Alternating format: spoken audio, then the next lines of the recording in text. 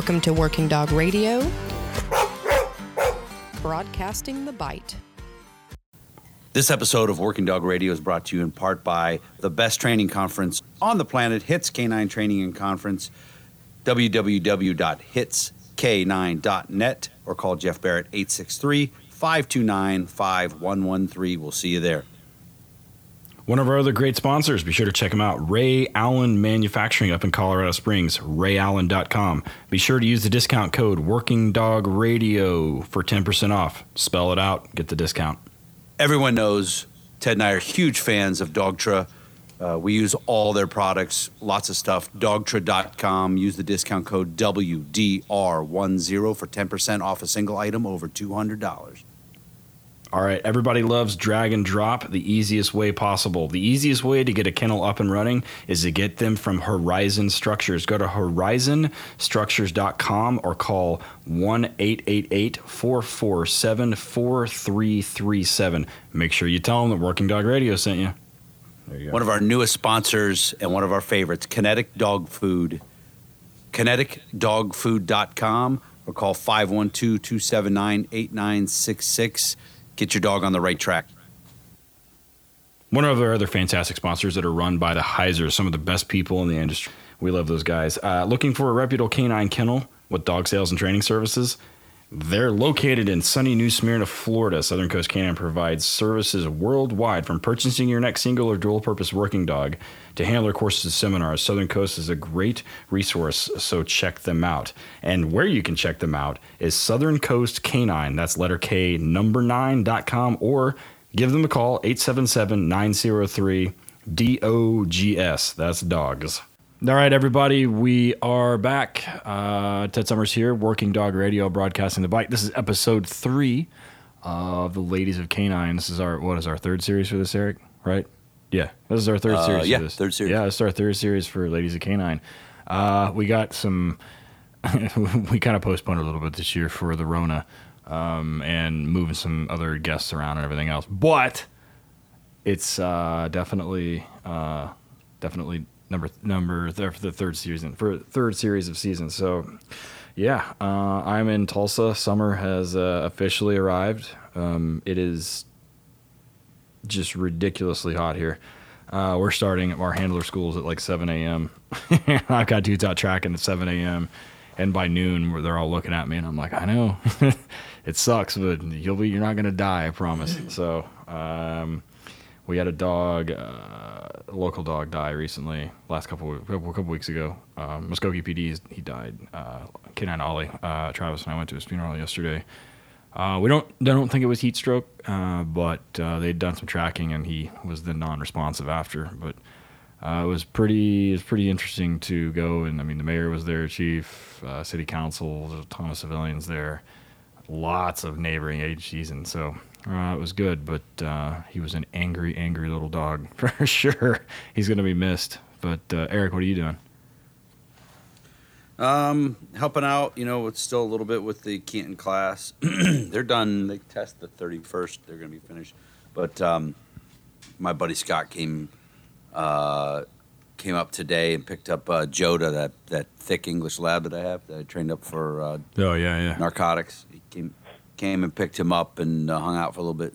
I like Scott, man. We went to he owns a company called Next Level Kennels down in North Carolina. We went to lunch today, and he it was real touching, man. He told me it's crazy how we met through different things in the podcast, and you've met him, and we're friends, and how timing of certain podcasts that we've done has affected his business. He was telling me he was excuse me, him and his wife were getting ready to pull the trigger on a big kennel move from New York to Pennsylvania, and he listened to Aaron Taylor's episode about running a business, and Aaron had said, if you're not ready to lose 20 grand, like if you lost 20 grand right now and it would cripple you, do not make that business decision.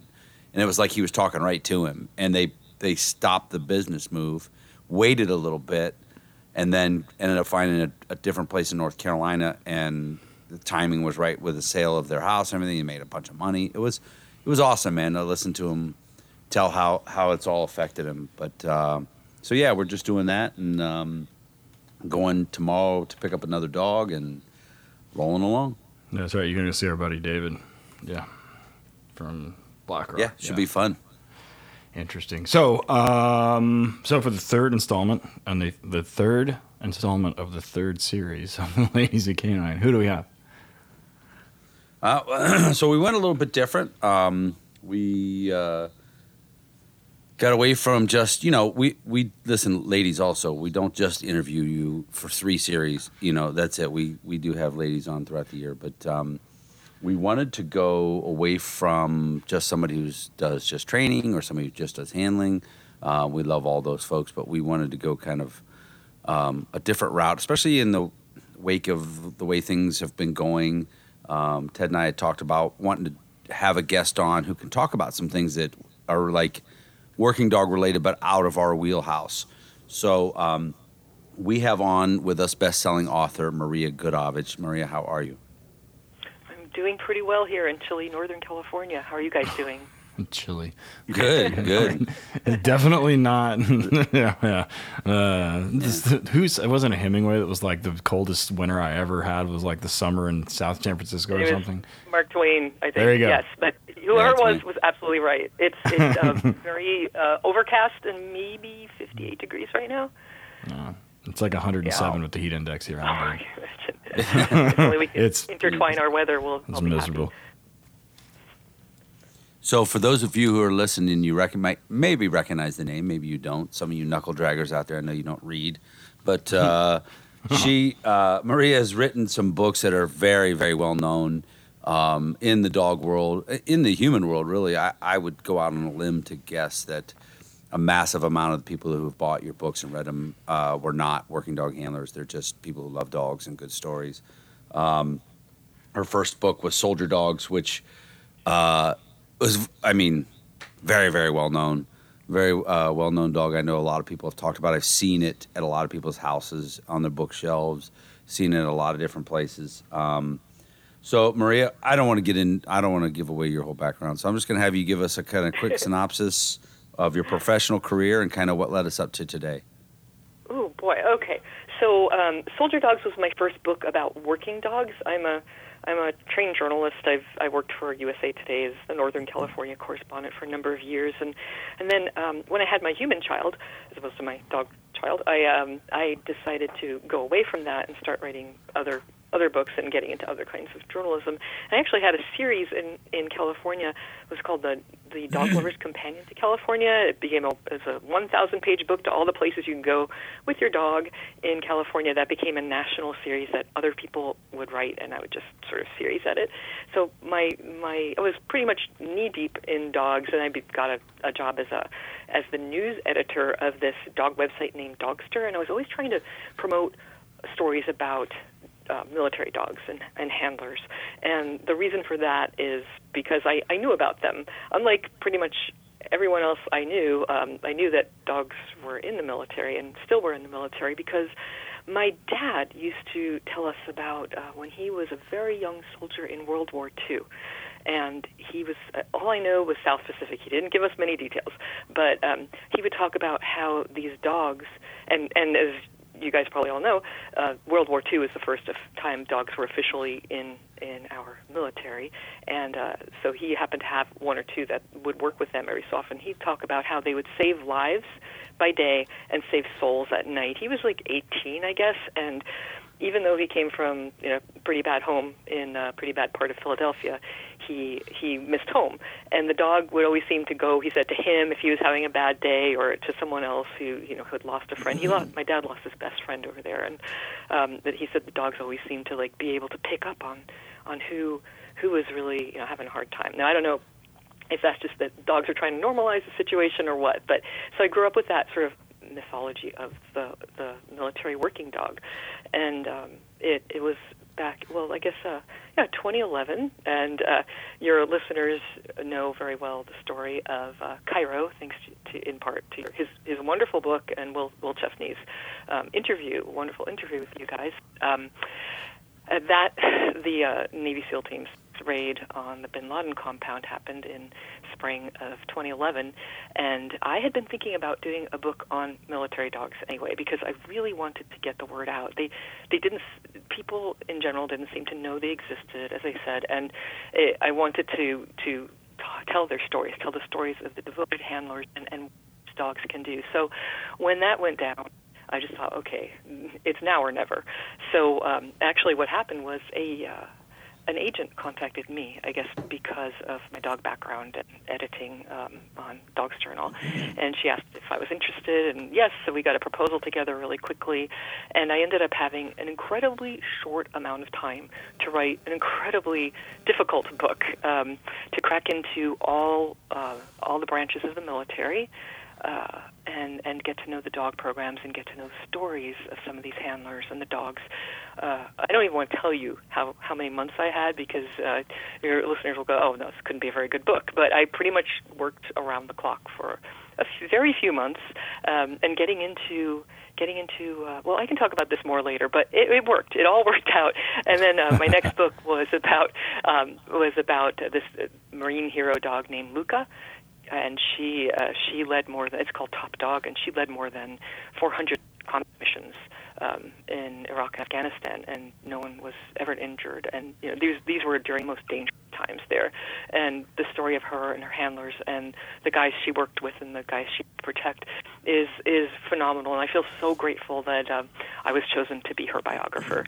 And and we can talk more about that if you guys want. And the next book, Secret Service Dogs, is, you can guess, is about Secret Service dogs. It wasn't a very creative title, but I didn't come up with it. And it's about the dogs who protect the President of the United States. And I thought, well, great, this will come out in 2016, and who knows what will be happening then. And it was very interesting to see how all that panned out. And the dogs, what's great is the dogs aren't political, and they protect Democrats, Republicans, and whoever, just as well as the next, they're nonpartisan, and they do such a phenomenal job, and their handlers are so devoted.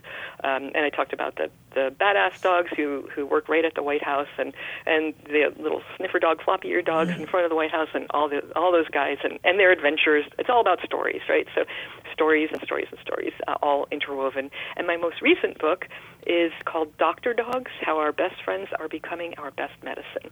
And that one came out in October last year, and it's kind of weird. It's about medical detection dogs in a way, and there are many of them out there, and they're saving lives every day. And I got very deeply into the science of all this, and there's a lot of science going on, good science, some not so good science, and of course, the book is based on the stories, and I interweave that with science throughout the book, and that's the most recent book, and I just find it absolutely fascinating. And what I really like about that book is that it kind of does follow in the footsteps of my other ones, because it's about dogs using their noses and their bonds with their people to save lives, just like they do in the military, just like they do in the Secret Service. It's just a one-off. This is medical, mental, and physical, mostly physical health. So that's me in a nutshell, a big nutshell, like a walnut Awesome. shell. But, right, yeah, like a large one. Yeah, not when you said science, Cameron Ford just scooted closer to his phone. Like, Cameron, somebody just texted Cameron, and they're like, hey, go listen. Yeah, no, hey Cameron, no, I really, that's the thing. There are, I poured through so many studies. I have a huge box full of these printed out studies that have been done, mostly on cancer detection and dogs detecting cancer. And the early studies that were done, they're not so good compared to what's going on now. And every study, you learn something new. And I think Cameron is developing some protocols that are fantastic. And I'm sure they will change over time. But if more people aren't in the room while the dog is detecting cancer or whatever is in the port, that's a good thing. If they're, the double-blind, everything that the best science stands for is what is needed here, because there have probably been a lot of results that weren't quite accurate, and there's some really sloppy science out there for sure. So, I won't get into the details of protocols and all that, but it's improving all the time, and with people like Cameron being watchdog, it will continue doing so. The crazy thing is if you think back, I want to go all the way back to your dad telling you stories about in World War II with with the dogs. Ted and I and other trainers at this point, as far as working a dog and getting a dog trained up to work with the police or military, we're not really reinventing anything or coming up with anything new. It's pretty, individual to a dog, but there's, best practices and things that work and things that don't. But if you think back, Ted, especially to World War II, those guys, they had to be fucking making it up. Excuse my language, ma'am. But they had, I'm baffled to think about how they have to be like, well, let's try this. Well, shit, that didn't work. Yeah. I'm sure they were learning from someone, but holy crap. These were pet dogs for the most part. They were volunteered. Yeah. Well, and you listen to Eric tell the story about how most of Canton's dogs back when he started, like they were drinking out of a hubcap, and then a week later they were in school, right? And that was what, Eric? That was the early 90s. Donated. Yeah, right. So that's the early 90s, and we've come a long way even since the early 90s in dog. And so I can't imagine somebody else says who was it that we had on the podcast too? Like their grandfather also had a dog in World War II, and it may have been. I'll have to go back and look at it, and we'll put it in the show notes. But one of our guests too, like their grandfather. Right, the grandfather was part of the program or helped or donated a dog to the program, to the war effort program or something. But it was a donated dog. They didn't have Lackland like they do now. Now they just have that big machine down in San Antonio that just cranks out MWDs with Hilliard and all those guys. So, which they do a great job. But have you heard about the Marines cutting back? I'm sure you've probably had shows about this. I don't know, but I just did I have a Facebook page called Soldier Dogs, and I have like 160,000 people on it. And I just did a post on the Marine cutbacks by I don't know if you guys all know about this, but it's pretty devastating. It's a huge blow to the Marine Corps' thriving military working dog program. They're going to be cutting from 210 current working dogs to 150 in a couple years, and that's 45. That's way down from the heyday in Iran and Afghanistan, and now it's going to be because they're closing the mess, right? And that's going to be it's a show. This is a show in and of itself, I'm sure, but it's probably like 12,000 fewer personnel, and the kennels aren't really being singled out. They're just part of closing down the mess. And so they're going to be something like 8 deployable dogs out of Lejeune and Pendleton. So it's not good. And I really I just think it's going to cause a lot of collateral damage as they refocus. And we'll see. That's just my 2 cents on that. I don't know, Ted. I hadn't heard that. I'm not surprised, because as they start scaling back our not commitment, but what we're doing overseas, they'll scale that back. It's an inevitability that they're going to cut. Well, everything. They'll regret it at some point. It was interesting. Right. It's history. Yeah, because we interviewed Dowling, right? So when Dowling was, because Dowling was a Marine, and when is a Marine, and when he was handling over in Iraq the first time, and he talks about meeting at the time that we did the interview, he was the sitting Secretary of Defense, but he was one of the first military teams in the Middle East that was a Marine, and he was he showed up and the base. Are you talking about Tim Mattis? Yeah, yes, and he shows up and the base commander. I can't remember. I don't think he said his name, but he said, they were like, "What are you doing here?" And he was like, "I'm a canine handler." And they're like, "What?" And he was like, "I didn't even realize we had any dogs." And he said, "Well, why are you here?" He's like, "Oh, I can find bombs." And he was like, "You mean to tell me that dog can find explosives?" And they said, "Yeah." And he's like, "Shit." And they sent him out that night. And the story is crazy. They went from not even knowing to they're like, "Where's the dog?" And it was a crazy story, and it was kind of like the beginning of that whole process during the whole GWAT thing, and so he had mentioned that it was going to be spinning down during it was episode 91 for everybody listening, but he didn't mention it on Mike, but he mentioned it to us during either before or after. But and I was like, it just came out more publicly recently, and it's just the last of the tanks in the Marines were reportedly decommissioned last week, so it's a big change in the Marines overall, and the dogs are the dogs and the handlers are definitely taking a hit. It's kind of like, with the dogs being part of the mess, they're throwing out the baby with the bathwater. The dogs with the bathwater, and history has repeated itself almost every time. And then there's a big skirmish to, let's get quick, we need dogs. And getting that infrastructure back up is pretty tough.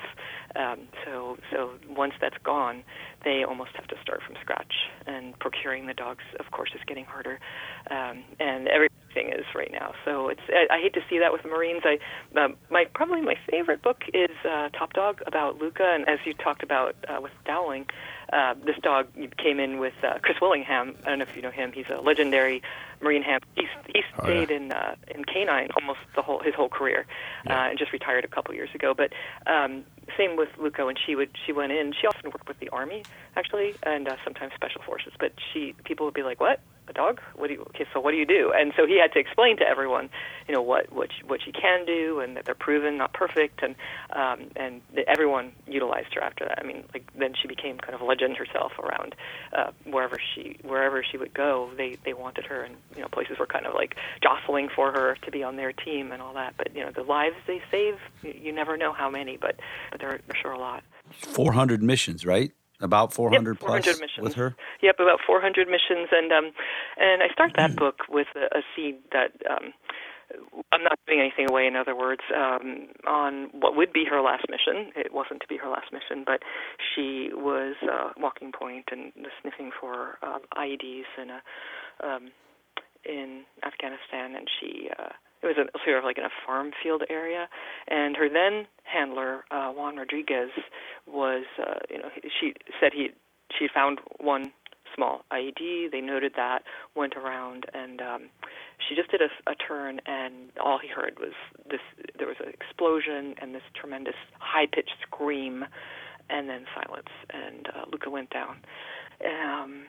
He rushed her to a tree line, and in his arms, and the medic went with him, and it was the only option there. Was her paw was really bad shape and is kind of not there so much, and he did a tourniquet, and a helicopter came in within 10 minutes and swept them off to Human Hospital, and in Kabul, I think it was, and I'm sorry, I don't remember exactly where that one was, because they went to a couple, and they saved her life there. They actually ended up taking her leg, and she was trying to walk within 3 days, and she has that indomitable spirit, and she would have kept working.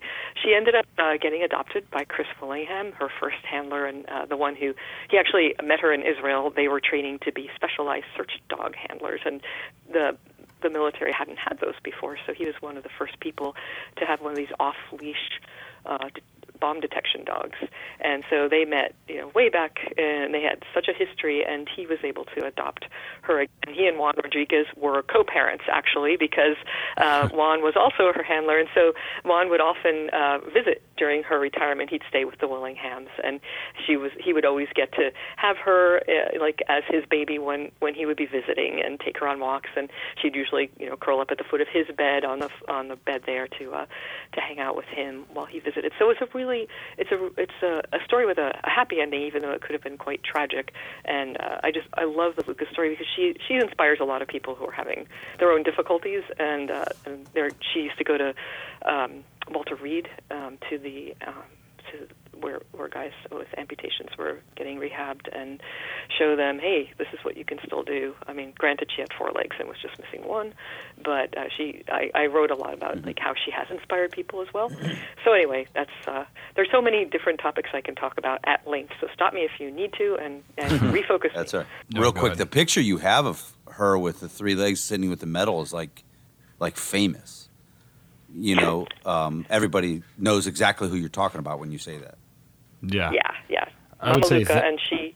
I would say Luca and Leica would be the 2 that everybody knows, and they both lost their leg, and they're both female dogs, and they're both female NPCs. So. And they both get confused all the time.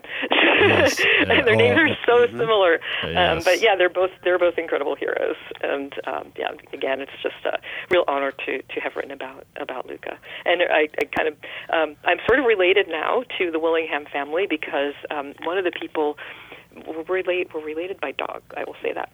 One of the people I wrote about in Top Dog was a young soldier, a dog handler named Corey Weens, and he had a dog named Cooper, a yellow lab, who was trained as a bomb sniffer, and Chris Willingham was kind of in charge of him and other handlers when they would come through, and Corey Weens, on his second to last day, or one of his very last missions, he lost his life to an IED. He and his dog, just immediately, there was not much left of them. And I had to interview their father, his father, Kevin Weens. It was really hard, but fortunately he really wanted to tell Corey's story and to have people know his son, and for his son to live on through a book like this. So I was really able to tell Corey's story and Cooper. And Cooper was like his son. He would always call him my son.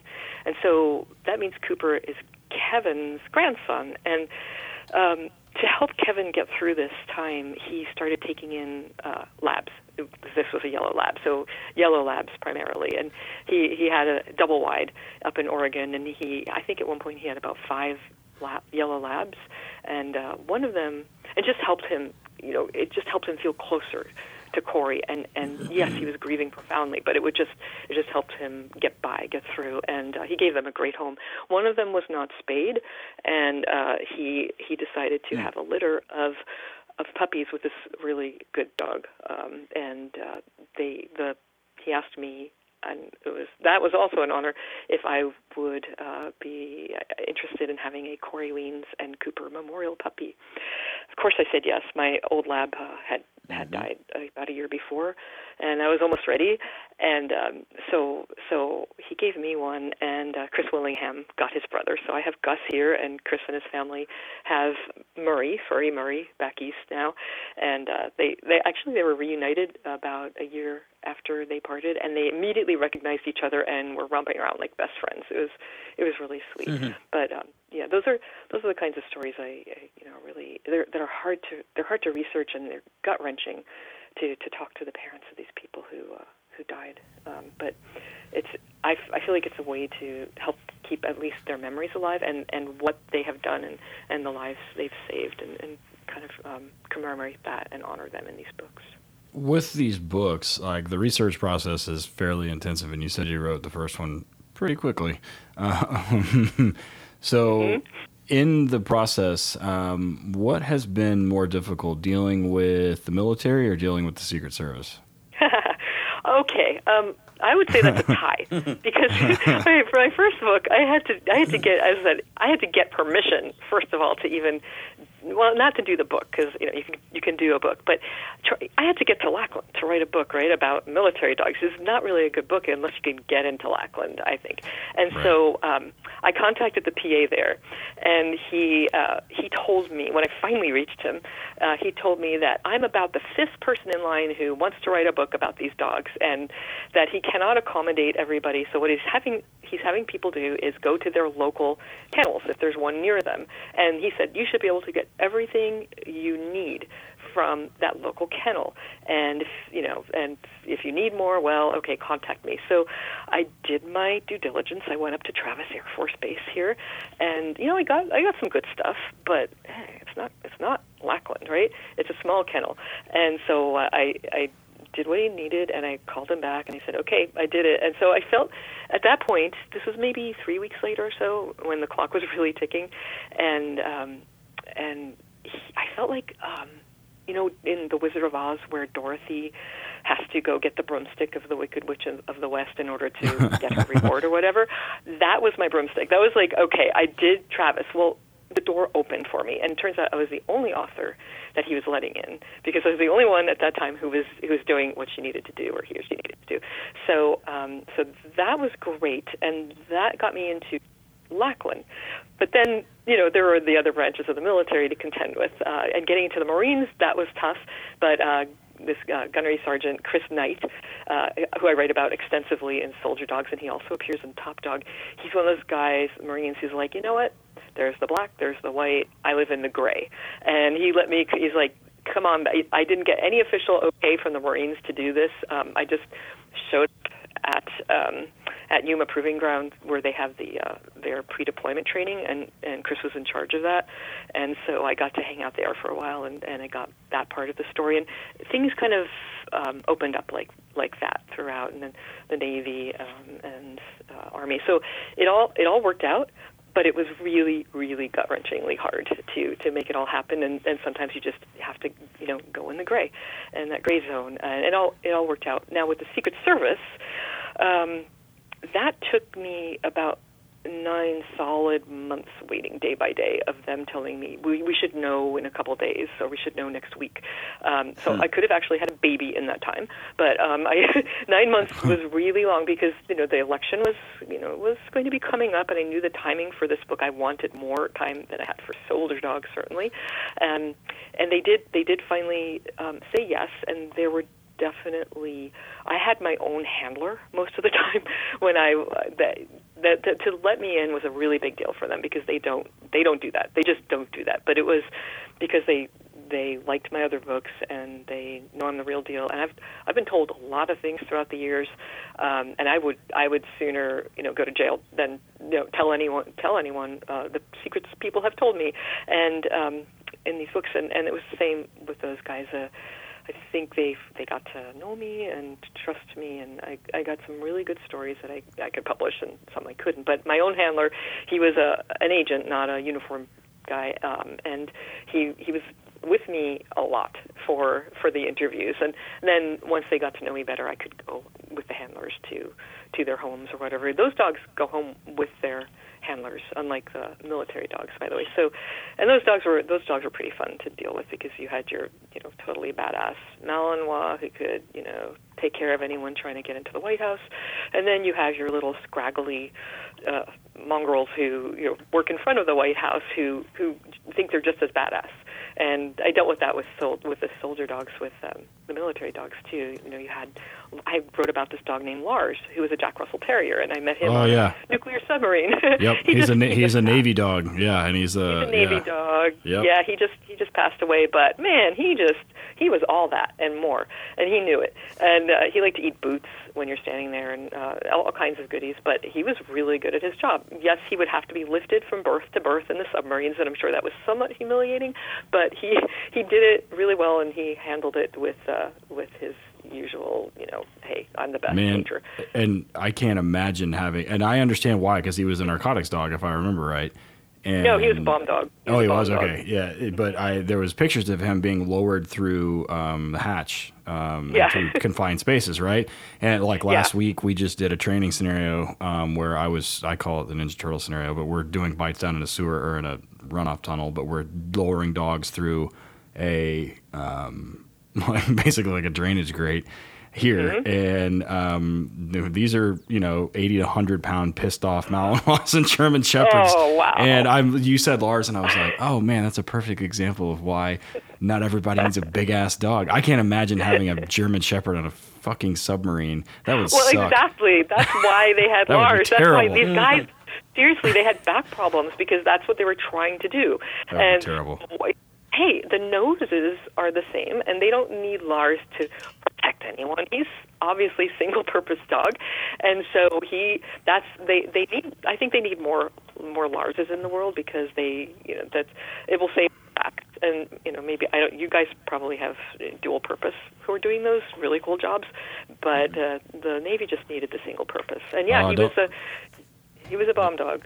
Don't mess around. I had a working Jack Russell Terrier when I was in college. And you did? She bit my fraternity brothers. We used to take her downtown and let her kill rats.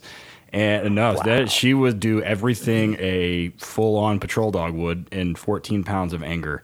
And she would. And we have a buddy, one of the podcast buddy. He works for Marion County Sheriff's Office. His name's George Wallace. He's a good friend of ours. But he has a Malinois, and he also has a J-Ed Carrier, which is kind of like a Jack Russell with a different paint job, but he's a shithead too. K-Bar. They're gnarly little dogs, especially when you get to working with. One of my interns has one too, and they use it for hunting. And I can 110% see why. When I first heard about that dog, I thought that's a genius idea, because there was pictures of him there and like at the UN or something, right? And I'm trying to remember where I've seen. No, I was in the submarine with them, so my photographer was getting those, which are now apparently iconic, and those were the ones that he won some awards, and he lived a very good retired life, by the way. For many years, he retired pretty early because they live forever, right? These dogs live way longer than the bigger dogs. But yeah, I think I would love to see more of those small dogs used. One of my favorite dogs, as I mentioned, was this scrappy little terrier mix who works in front of the White House, and he's a vapor trail dog, and he does his job super well. And it says, they all wear that little signage that says "Do not pet," because, well, back before COVID, everyone's in front of the White House and everyone wants to pet these dogs. And so, but for him, just our little secret. Well, it's actually in the book. He was a dog who did glee pee and still does. So if you pet him, he likes to pee. So there's probably another reason they didn't want people to pet him. But he was outside all the time, and people weren't supposed to pet him. And I got to hang out with him and his family in their house, and he's every bit the swaggering, fun, dynamic dog that he is when he's on the job. And he's going to keep going for a long time. And there were a couple of other really cool floppy-eared dogs that weren't Labrador Retrievers. So I really like seeing that mix, and it would be nice to see more. Oftentimes people ask me for my book, Dr. Dogs. They're like, oh, it's just too bad. I know these small dogs are really, really smart, but they could never be scent detection dogs. I'm like, well, actually, you'd be surprised. And people often are surprised. Not your listers, obviously, but people who read my books. They tend to not know the power of a dog's nose. So, whether a big dog or a small dog, they like to know that, yeah, maybe your little dog could sniff out something one day. You never know. Mm-hmm. Oh yeah, we have a guy Hagner that works with us who's a glee peer. So true story. Yeah, we can relate. That is true. We don't touch him because he'll be on. So yeah. How do you stop that? I mean, fortunately, I have not had one in my personal life, but I think they've tried everything. It's a Secret Service. They can try a lot of things, but we don't have those resources. Right. So that's an interesting question too. Like, because that's kind of the deal, right? So if you're with the special operations guys, they have a not necessarily unlimited budget, but a lot. Most of the Marines and the NPC guys. Or not the NPC, the MWD guys are not quite as resource rich. And then, so what, in terms of like the resources available to the Secret Service versus the military, what did that look like? I don't think anyone has enough resources, honestly. Wow. Secret Service, they go to, Kenny's Kennels. I went with them. I did that. I didn't do the drive, actually. I met them in Indiana at Licklider. What's it called? Licklider's Kennels. Okay. Yep. Yeah, him. and so I went with them, and they've got a budget they've got to deal with. And the Marines obviously have a budget, but at least they can at least source their dogs in the U.S., whereas the military, has to go on those buy trips, and they all have to face other countries that have kind of unlimited budgets per canine, right? So everyone's looking for the best dog for the budget. I don't know enough. That's one thing that no one ever officially told me was how much they can spend per dog. I got ideas of it, obviously, off the record, but let's just say no one. It's getting more competitive to get the best dogs, and I just don't think most people in these situations have the budget to contend with other forces in the world that can pay a lot more for the dogs. But I'd say the Secret Service is, they just got a beautiful new kennel. I saw that last year when I was there doing publicity for my book. God, it's really state-of-the-art and doesn't smell like a kennel at all. So they did a nice job. So they do have a bit of a budget that, comparing that with Lackland, for instance, yeah.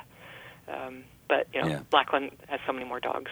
The military has so many more dogs that they use. And I'm not allowed to say how many dogs are in the Secret Service. That's one thing I wrote that I wouldn't do. But they're obviously not that many. But they're really good at what they do. And those are all single-purpose dogs. They believe that the dogs need to have a focus, and they need to be extremely good at what they do in order to protect the most important office in the world. And the dogs are really good at it. that's something that I find interesting. That they started out. Now you were talking about the history of dogs in World War II and how that all began. But when the Secret Service rolled out its program in the 70s, it was a mess. They were getting dogs from wherever, and the dogs were the handlers. They had been handlers before, but the dogs they just were getting the ones who were reactionary and kind of crazy, and they had some good dogs among them, but they really had to get their act together quickly, and they did. But I was fortunate enough to get to meet Clint Hill. You guys know who he is. He's the famous Secret Service agent who jumped onto the back of Kennedy's car when he was assassinated. And that's that photo of him on the back protecting Jackie. I met him here, actually, and in the Bay Area. I was actually on a boat at the same time he was, and I had been thinking about doing this book, and he happened to be there. I was astounded, and he was so incredibly nice. He is one of the nicest people you'll ever meet, and he and his partner were there. And he said, "Hey, look, if you get this, if you want anything, I can hook you in with people who can really get into the history." He actually was behind starting the program, so he did. He connected me with Bill Livingood, who was a great resource. And then once you're in there, then that spreads, because you can't really do a book on Secret Service dogs without getting into, well, how did this start and when and why. And so I was really fortunate that Clint Hill was there at the right time, and he's written some amazing books of his own that I highly recommend. Anything by Clint Hill I think would be really of interest to your listeners. Definitely get some people on those books. So we're going to go ahead and take a break, and we come back. We're going to talk about the fourth book, The Dr. Dogs, and it's really something that Ted and I just really don't know anything about, and we'd like to delve into that. So stick around, folks. Listen to the commercials. Get the discount codes. If you fast forward through it, they will be in the show notes at the bottom. We'll be right back. And Ray Allen Canine Manufacturing. It's no secret that we love Ray Allen Canine Equipment. We use their products every single day. Their mission statement says it all: to be a world leader in quality and innovation of professional canine equipment for police, military, Schutzhund, and ring sport, to exceed our customers' expectations and delivery on time, every time, at a fair price. We full-heartedly believe they've held true to that, since it is our go-to one-stop shop for everything dog. One of the longtime sponsors of Working Dog Radio from the beginning has been Highland Canine in North Carolina. Tactical Police Canine, aka Highland Canine in North Carolina, offers training, seminars, and consulting globally for police, military, and non-government agencies. They provide customized training programs to address specific problems and meet the needs of your organization. Check out their wide array of handler courses, instructor courses, supervisor courses, and online courses at tacticalpolicecaninetraining.com. Jason and Aaron Ferguson are two of our most favorite people, and they have been with us since the beginning, so hit them up. We get it. Fueling a working dog can be tough, but they need that high-quality food to give them the energy and nutrients that they require for the work we ask them to do. Kinetic Dog Food has a great balance of healthy meats and grains and is made specifically for working and sporting dogs. They have a full line of foods and supplements available, and they've been working to perfect their line with thousands of dogs in hundreds of departments across the U.S., and you can buy it locally, online, or at Tractor Supply. Okay. Another one of our favorite partnerships is with the one and only Dogtra. These guys are producing some amazing tools in the dog training world. Everything from e-collars, GPS tracking, ball training, bark collars. If it's electronic, Dogtra is the best. They are truly revolutionizing the way you communicate with your dog. Plus, they give us a great discount code. Go to dogtra.com. Everybody hears me say all the time, you can't teach dogs to bite people and act shocked when they do. Inevitably, I get bit. You've all heard me talk about how I get tagged, and being tagged by a dog sucks. So I've used QuickDerm to help myself. But before, I had to go to the doctor's office. It definitely helped keep down infection and everything else. And I've had some non-scarring because of it too, so it's pretty good. But it's no exaggeration. This stuff is great. Once daily treatment for any skin condition on small wounds to help stop little issues from becoming big ones that your admins are sure to love. It comes in a spray, it comes in an ointment, it comes in a dressing. QuickDerm is great at creating protective barrier and promoting wound healing. There's no reason not to have a bottle of this in the patrol car, or your kennel, or your first aid cabinet. Plus, it's temperature stable. So you can keep it in the patrol car when it's cold, when it's hot, whenever, and it'll still be good. Make sure you hit them up at vetcare.us and use the discount code 10WDR for a discount on your first purchase, which is going to be 10%. Have you ever dreamed of having your own kennel but don't know where to start? Horizon Structures has taken all of the guesswork out of building a kennel. Everything is pre-built to your specifications and preferences and then assembled and dropped off at your land. Boom, new kennels. And these things are amazing. You've got to see them to truly believe them. Their website, horizonstructures.com, is a one-stop shop. Build your best kennel, your favorite things you want. Check it out, horizonstructures.com.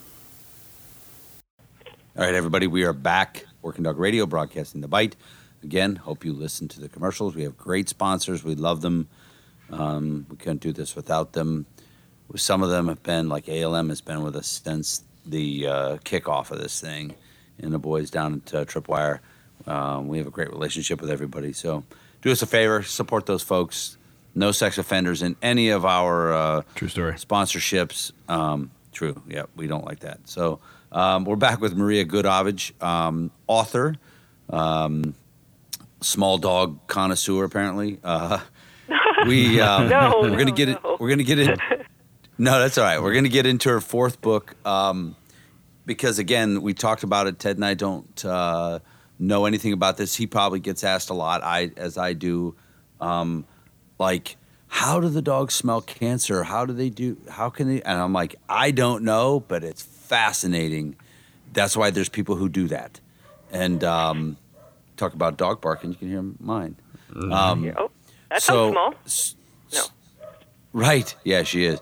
So, anyways, Maria, let's get into, like, how did this all come about? Did somebody approach you, or it was just something you were intrigued by, or how did this whole subject matter happen? So I'm a science nerd, and I was really interested in what dogs are doing along the lines of science in the same kind of vein that they're doing for the military and Secret Service and police forces by using their noses to save lives.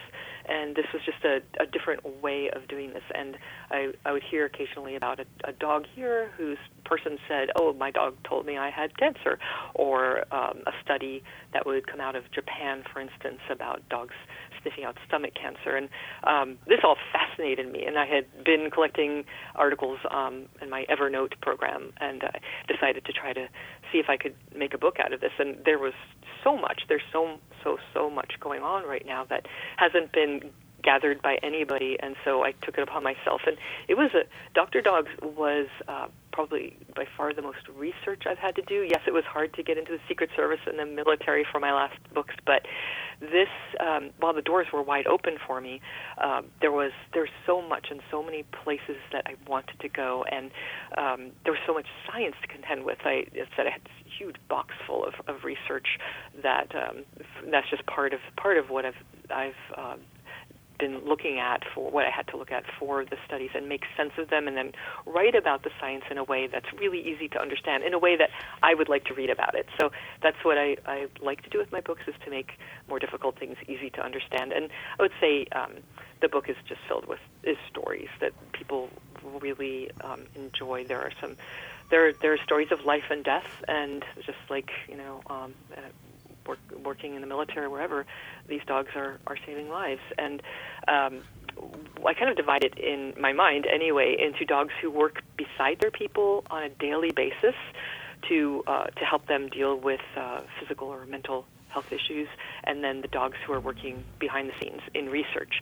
And the research that I'm talking about, don't picture like beagles in cages in some cold scientific study. These are mostly dogs who come in for the day. They're trained on certain things, and they go home, or they live a good life, whatever they're doing. And there's some really good institutions around the world that are doing this, and there are some people who are also trying to make a quick buck on it.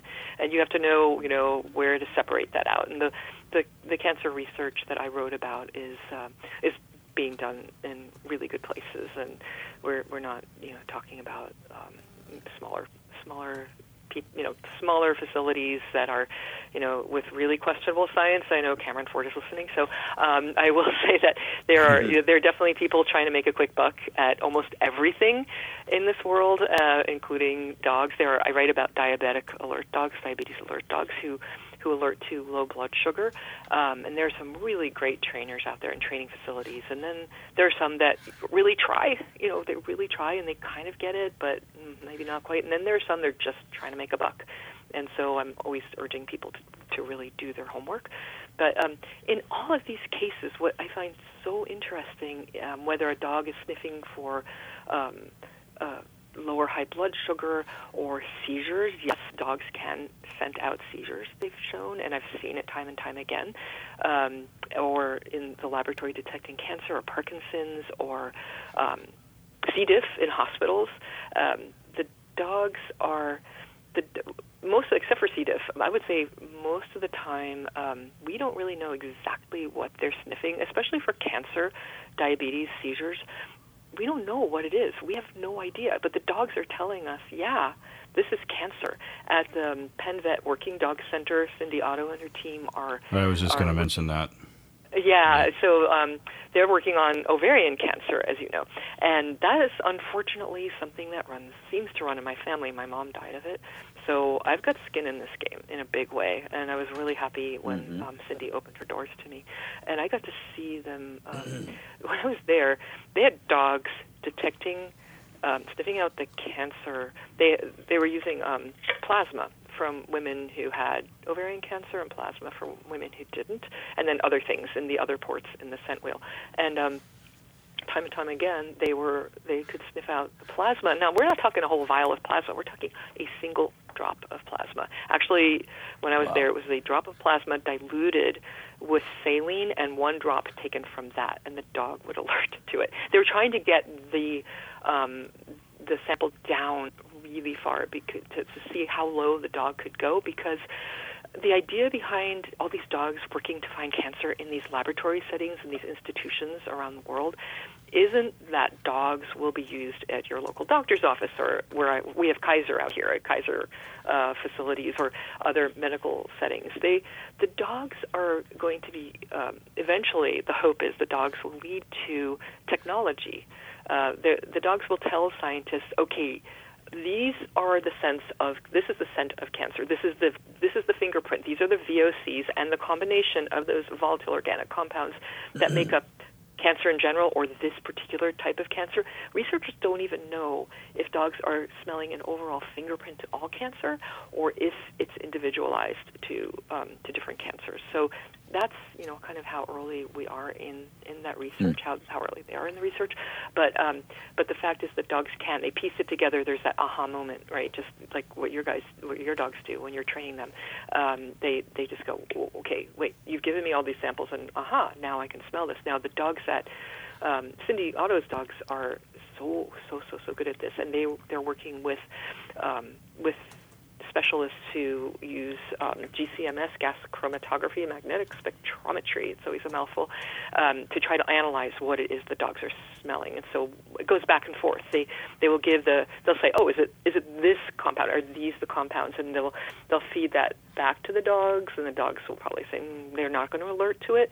And eventually the hope is that they will find what these volatile organic compounds are that the dogs are sniffing, and that this will lead to simple, easy-to-use, accurate, inexpensive, rapid, early detection for cancers especially like ovarian cancer that are usually detected way too late. So I'm really gunning for these dogs for personal reasons at Pennsylvania, and for all the dogs, for everything that they're doing. And it does seem like, so far, let's see if I can recall everything. Ovarian cancer, that they've detected breast cancer, lung, bladder, stomach, liver, prostate, skin, thyroid, probably more by now. And the dogs love doing this, and they detect them. We're not talking in tumors. Can you smell this chunk of tumor versus these paper clips? This is they're smelling it in blood, exhaled breath, saliva, sweat, and of course urine and poop, which are two dogs' favorite things to smell. And Oh, yeah. regardless, as long as they're well trained, Agner, they too. can. Yeah. Yeah. Agner also. Yeah, and they love it. They're really they're good at it. Now, as we were talking earlier, there's definitely sloppy science out there. There are people like, watching the dogs, not at the institutions I write about, but there are people who are in the room while their dog is detecting these, and right by the samples sometimes. Or there are a lot of problems. There are a lot of issues that even things that they're learning throughout time, like if you handle this, the person who handles the negatives, the person who handles the positives, the dog learns to alert to that. Sometimes the dogs are really smart and they'll cheat, right? They'll just be like, yeah, okay, this is easy. Yeah, this is positive, this is negative because you've handled that. Or they get to recognize the person from whom the sample came, because these samples are in such, they're so hard to get. Even for ovarian cancer, even though so many women have it, it's hard to procure the samples. So they don't like to reuse samples because they found that dogs will recognize the person instead of the cancer. And it's really tricky, and this is the kind of stuff that I'm sure Cameron and others are trying to work on to not let that happen, not get these false results that I'm sure have happened in the past. And people who have done these studies go, we blew it. Sometimes so this is not what we should have done. Or the best scientists are constantly, examining their work and realizing, oh, this was not good. We didn't get this right, and let's go back and do that again, because they have to be right on this. And besides cancer, dogs have been able to detect malaria on the socks of children from the Gambia. So they would take at first the dogs say they had children wear socks, and in these 2 schools in the Gambia, in Africa, and they gathered the socks and they shipped them to England to this really good facility called Medical Detection Dogs. I think. They're known around the world. A lot of universities work with them. They provide really good dogs and really work with them well. And so the dogs at first did just what I talked about before. They weren't alerting to the positives and the negatives so much as alerting to this school or that school. That's how the dogs were separating them out. Oh, I detect school A. Oh, and I detect school B. And so they had to figure out a way to get around that. And that's hard, but they did. And the dogs were quite adept at alerting to the children who had malaria. And they're hoping that they'll develop this to a point where they can have dogs at checkpoints. So the dogs will be there and at the airports or train stations or wherever people are coming in and out of countries that have malaria, and the ones that don't have it or have it, on the decline, want to keep that out. So that's the hope for the future of that. So and same with C. diff. I don't know if you've heard about the dogs who detect Clostridium difficile, which is this horrible, wretched bacteria that makes people really ill, and it can kill people if they're vulnerable populations are usually in hospitals and senior centers, nursing homes, and it can make you extremely sick. And there are hospitals now in Vancouver, British Columbia, that are using dogs. It started with one dog named Angus, and he proved to be very good at discovering C. diff in the hospital settings, and so he was able to alert to it, and they would have the robo cleaner, UV cleaner, and everyone else come in and clean that setting, and that helped contribute to a huge decrease in C. diff infections in the hospital. Now, part of that, of course, may be just that people knew that when Angus, who's a Springer Spaniel, would walk through, they were going to be held accountable if Angus found a glove on the ground behind a tray of towels or something that had C. diff on it. So they upped their game too. So because Angus was there and these other dogs are there now, I think the staff are really vigilant because they know that there is someone who can check on this. So whatever the case, C. diff infections decrease, and there are all kinds of other jobs. But maybe you want to ask a question so I can address that. I was curious as to. I'm glad you got into the cancer dogs, because I'm always curious as to, how would a cancer dog be deployed? What do? Walk through the mall and a dog goes up and sniffs someone and go, oh, you might want to go see your oncologist. But it sounds like it's the goals for those types of dogs is be strictly clinical. Yeah, and not even that. The dogs are. There are people who have talked about doing just what you said, but that would not be cool at all. And there's actually a woman in Chico who has trained some dogs or her dog on cancer, to do cancer detection, and she said that her dog will moonlight sometimes. She doesn't want this, but her dog will go into a mall or sometimes and just sit and give her paw at people. And it turns out when she talks to them, if she talks to them, that they'll, I'm like they're being treated for cancer or they just learn they have cancer. But it's kind of a fine line, right? Because this woman's dog has just alerted to someone, and she doesn't know for sure if that's what the dog is alerting to. But she said a lot of the time it turns out that the person does have something, and she's in an ethical dilemma as to whether or not to tell someone. But no, that's not how these dogs will be deployed. But there are cases, you probably hear about them on the radio or TV every so often, or reading articles about people who swear their dogs have saved their lives by discovering their own cancer.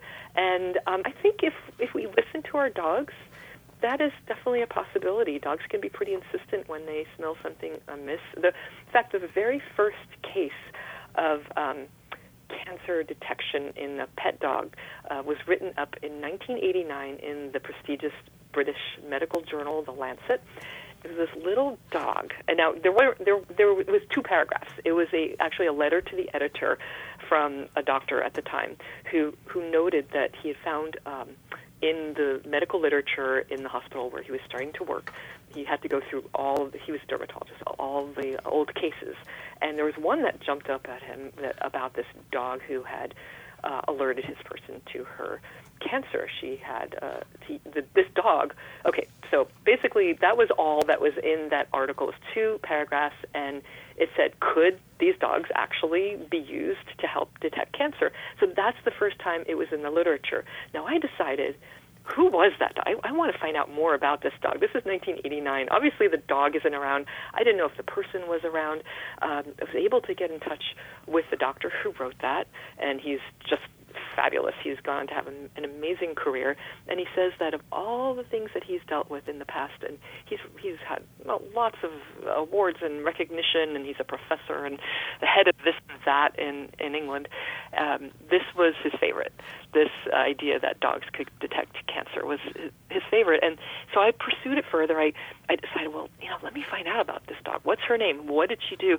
And I was able, through social media, I reached out. I found out the woman's name, and I reached out to her, and she never got back to me. And I thought, I wonder if the cancer got the best of her. But then I found her, what turned out to be her daughter, and her daughter said the mom would love to talk to me. So I got the whole story of this dog. Her name was Baby Boo, and Baby Boo was this very nurturing little, I think she was like a little dachshund something or other mix that was a rescue. All the family dogs were little rescues on the outskirts of London.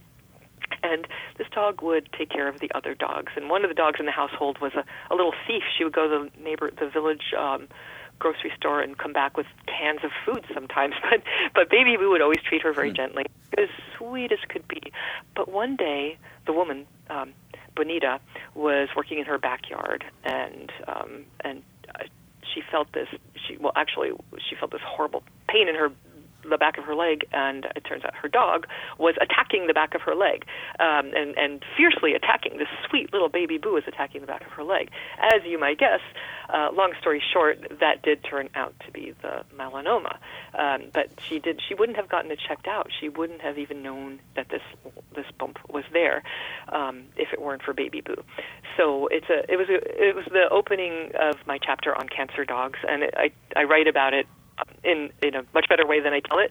But Baby Boo is kind of a hero in many ways because, well, she saved her person's life, for sure, but she also led the way for people to think, wow, maybe dogs can do this. And it was 10 years after that first letter appeared in the Lancet that the next one appeared in the Lancet, and there was a little research done in the meantime. It definitely inspired, the earlier letter inspired some research in Florida, for instance, but nothing got taken super seriously until the second letter, which was by one of the same doctors who wrote the first one, and then it started to take off maybe in the early 2000s. The cancer research started to take off in England, where all this started, and then it started spreading around the world. And if her little dog could be responsible for anyone whose life is being saved through the nose of a dog, Bonita would be so thrilled. But she is actually over the moon that her dog may have been the start of all of this.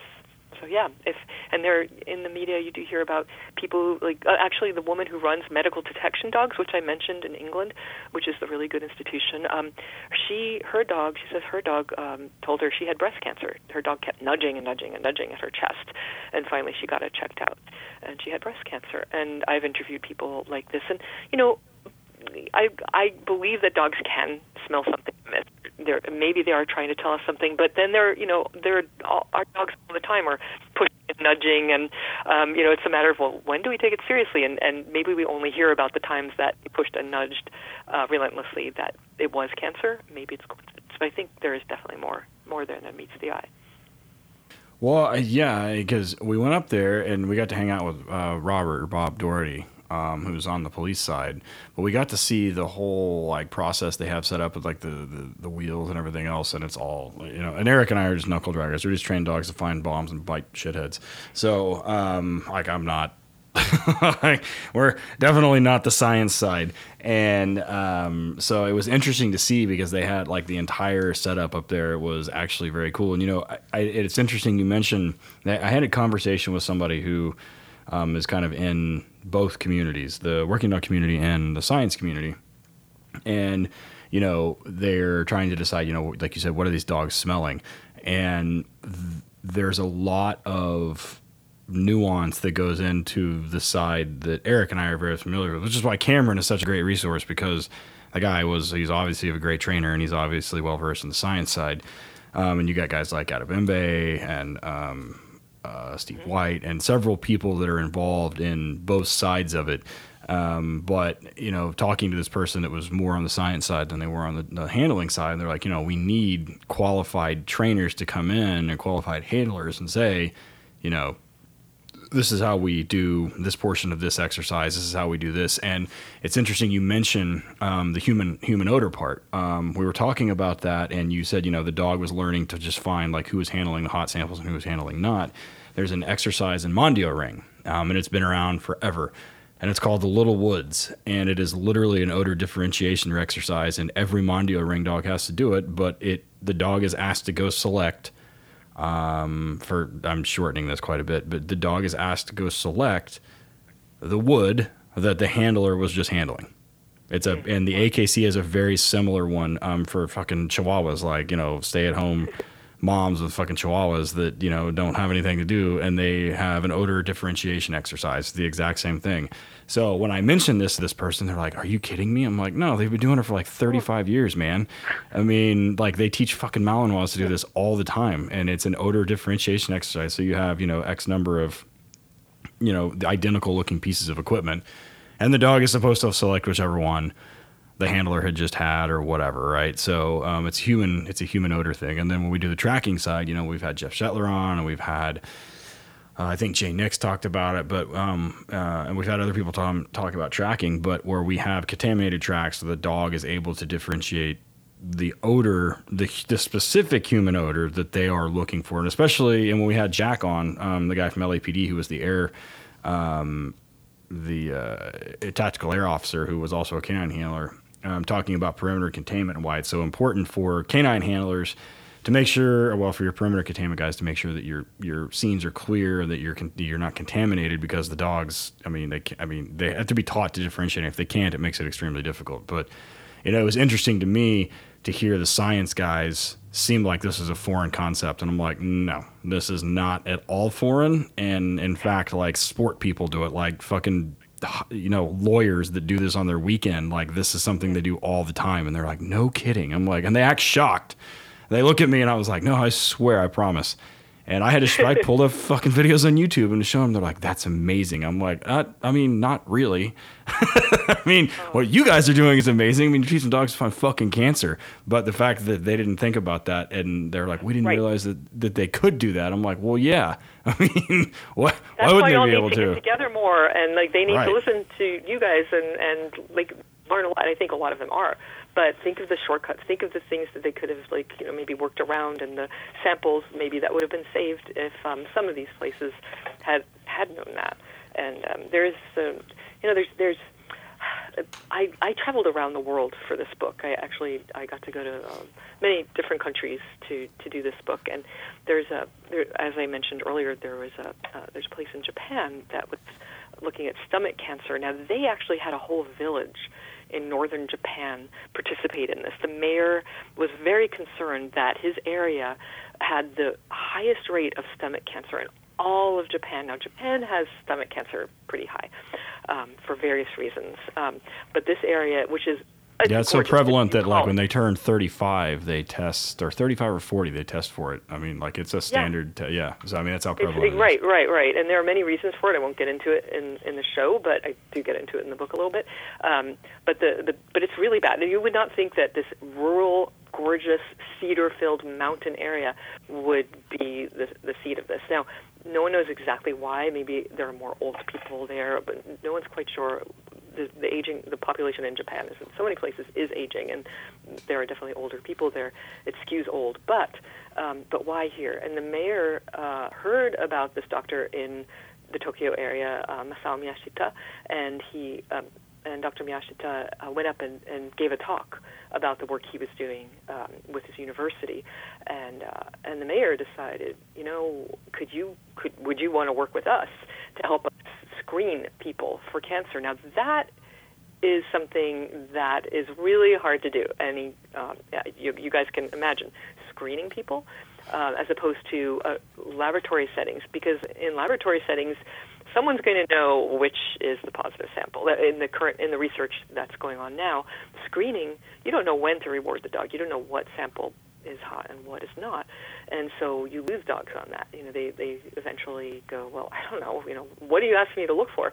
The dogs actually did pretty well, but it's one of those cases where they learned a lot. They learned a lot about a lot of things, but they also learned that the world is not ready for screening patients yet. I think they did 2 or 3 years, and the dogs did alert to some people whose cancers hadn't quite been detected yet through normal studies, and that was good. There were definitely successes, but it shows the limitations of what these dogs can do, and how helpful it would be to have really well-known protocol that, handle the samples differently, as we just discussed, or whatever ways of the detection room is set up. Maybe it can be the very best setup we know. The cutting edge science, the very best protocols need to be followed, especially where lives are at stake like this. And so I think if the communities can continue learning or being open to learning, or I wish that things like this were available around the world, and I guess they are, but you have to know where to look, right? Yeah, no, without a doubt. That's because, I mean, you would have never, it's kind of the same thing. One of my buddies is completely obsessed with, what do they call these areas? Like blue areas in the country. Anyway, it's where, I don't know if that's what it's called, of the world, where people have an exceedingly long life expectancy. And it's in like Sweden and Greece and not the United States. But I mean, people routinely live into their 90s and stuff, and he is like completely fascinated with it because I guess he doesn't want to die. But and he's a hypochondriac. But but you're right. I mean, you have to kind of take the opportunities as they come, and it definitely because Eric and we get asked about this all the time. In fact, the guest right before this episode was Erin Ferguson, and she was talking about some seizure alert dogs and some other medical alert dogs, and I was like, I've done one like helped with a blood sugar dog, and which was a completely different experience for me. I was like, no, this isn't my thing, and part of it is because it was so difficult for me to like narrow down the science side of it, because I have a background, like I can understand it, but I'm not like a research guy, and I'm definitely not a scientist, but it didn't make sense to me, the stuff that we were using as kind of like source odor, which kind of brings me to the next point. So I'd be really hard pressed right now if I didn't bring this up because of the whatever's going on with Corona Apocalypse. So we've been asked a couple of times, kind of in private messenger and some of the things, some other platforms. And I've seen it, and I'm sure people listening, if you follow any of the Working Dog news, there are people that are advertising COVID dogs. I'm going to say I'm not going to do one. I pass. Hard pass from me. No, I'll stick with drugs and bombs and occasionally bed bugs, I guess. But like, so you mentioned like the science side.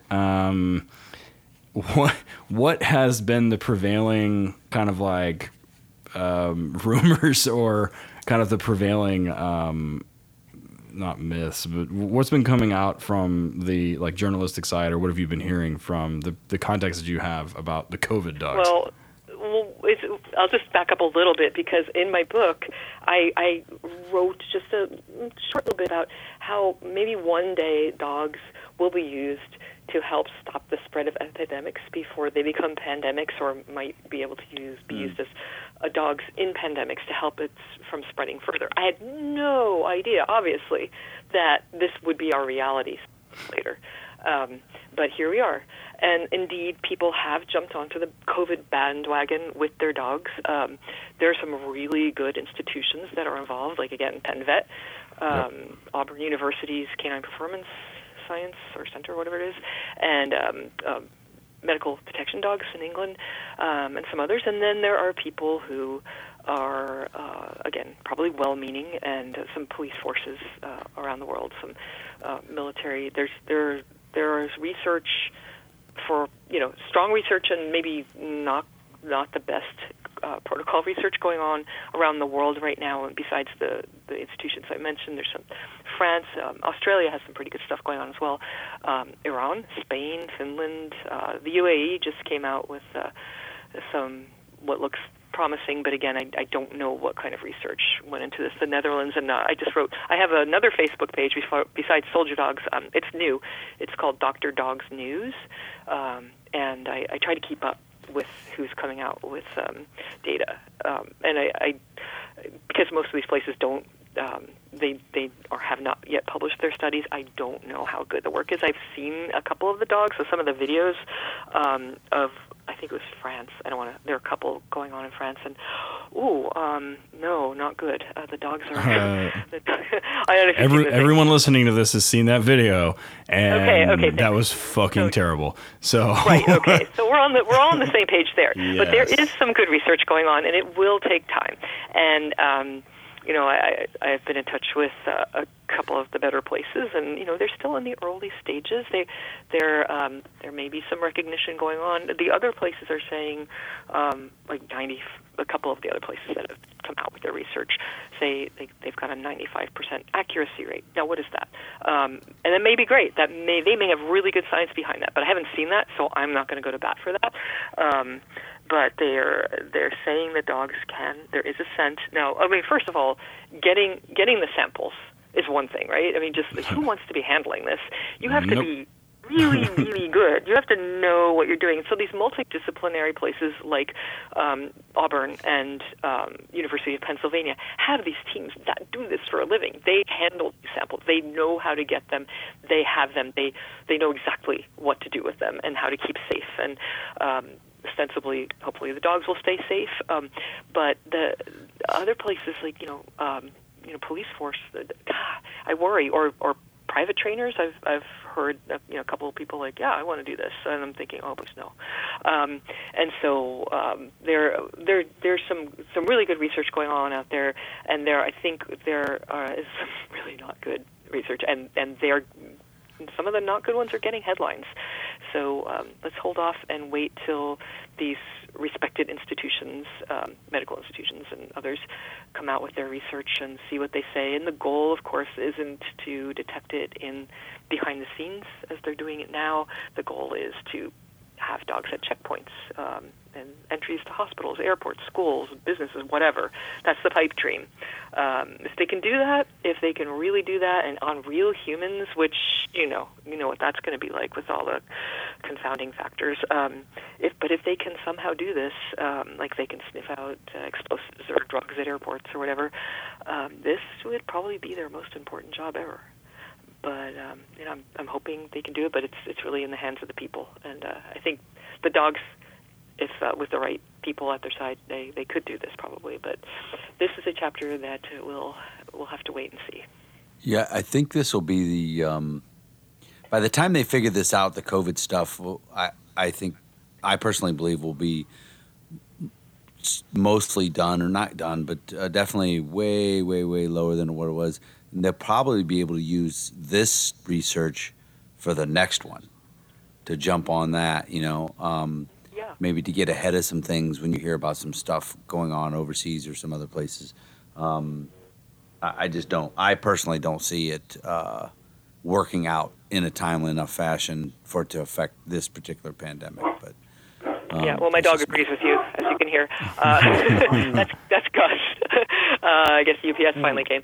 But yeah, that could very well be true. And what you also said about maybe what they're learning in this can help in the next one, because I think maybe we weren't taking the idea of pandemics that seriously, and now it's got our attention, and we realize this really can happen. And there are some guidelines. There are some best practices that are being developed now. So if nothing else, maybe we'll be able to jump on that in a more rapid manner. Sorry, that's ongoing Gus, who is far away from me enough now that I can't stop him, but he will stop. Let me shut the door. So anyway, that's.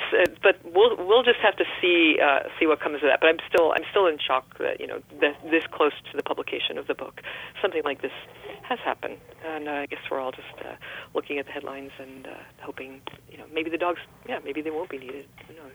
Yeah, you're like the new Simpsons. You predicted. I was just thinking that. I was like, oh man. Yeah, somebody said they're 95%. I don't even think the CDC's thing is 95%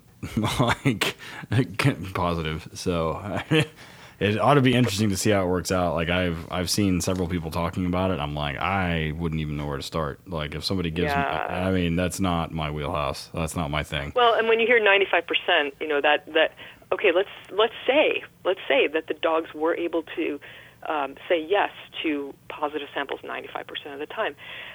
I haven't heard anything about the negative samples and how often they're falsely alerting to that. So the good studies will show that as well. And so that's the other side you really need to hear. And that's what I always look for in studies, and a lot more than that. But so far, what has come out has not gotten even that deeply into the woods. So I'm hopeful, and I'd love to see the dogs be the heroes of the day in this. And we'll just see.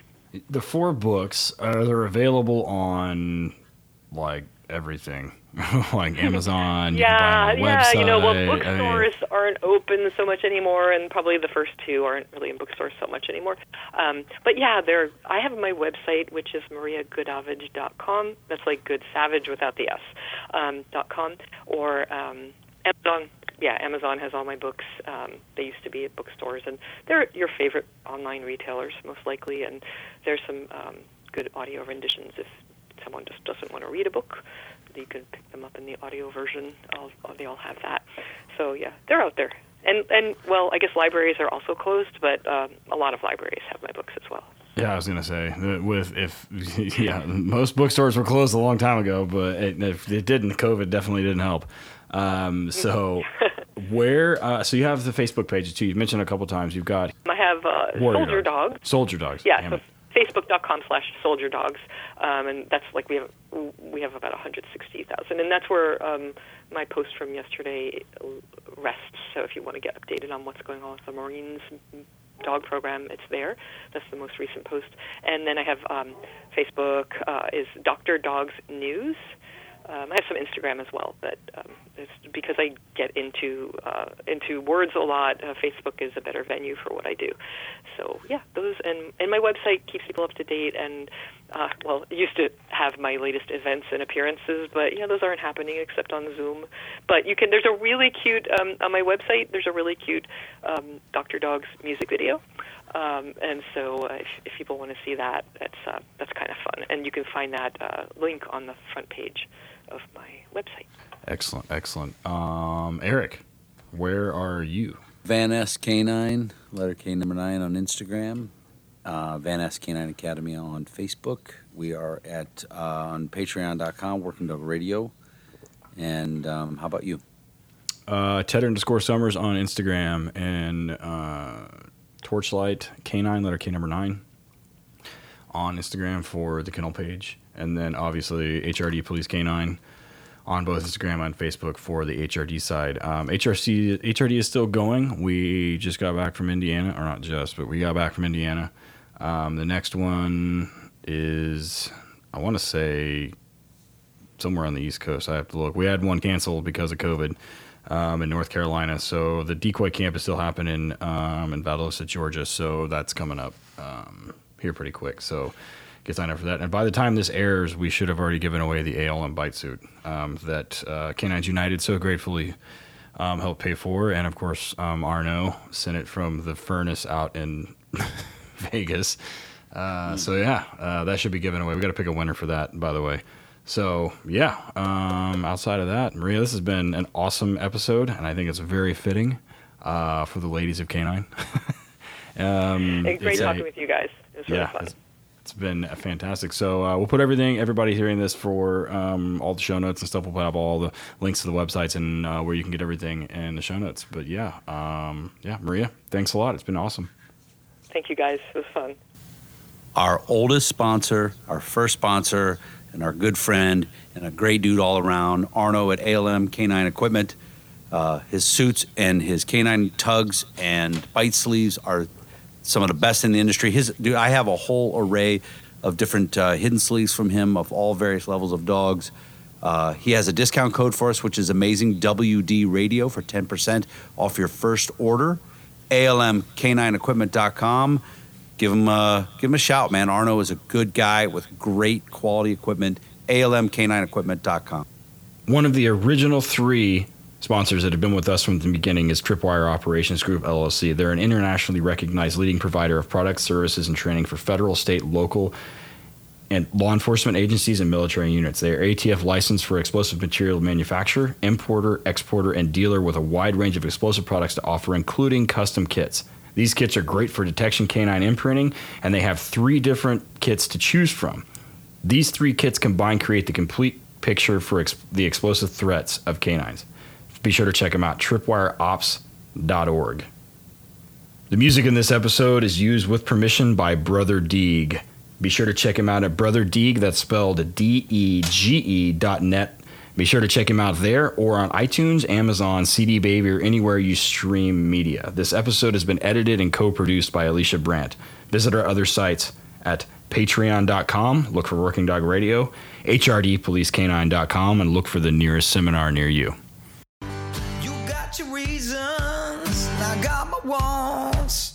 Still got that feeling, but I'm too old to die young now.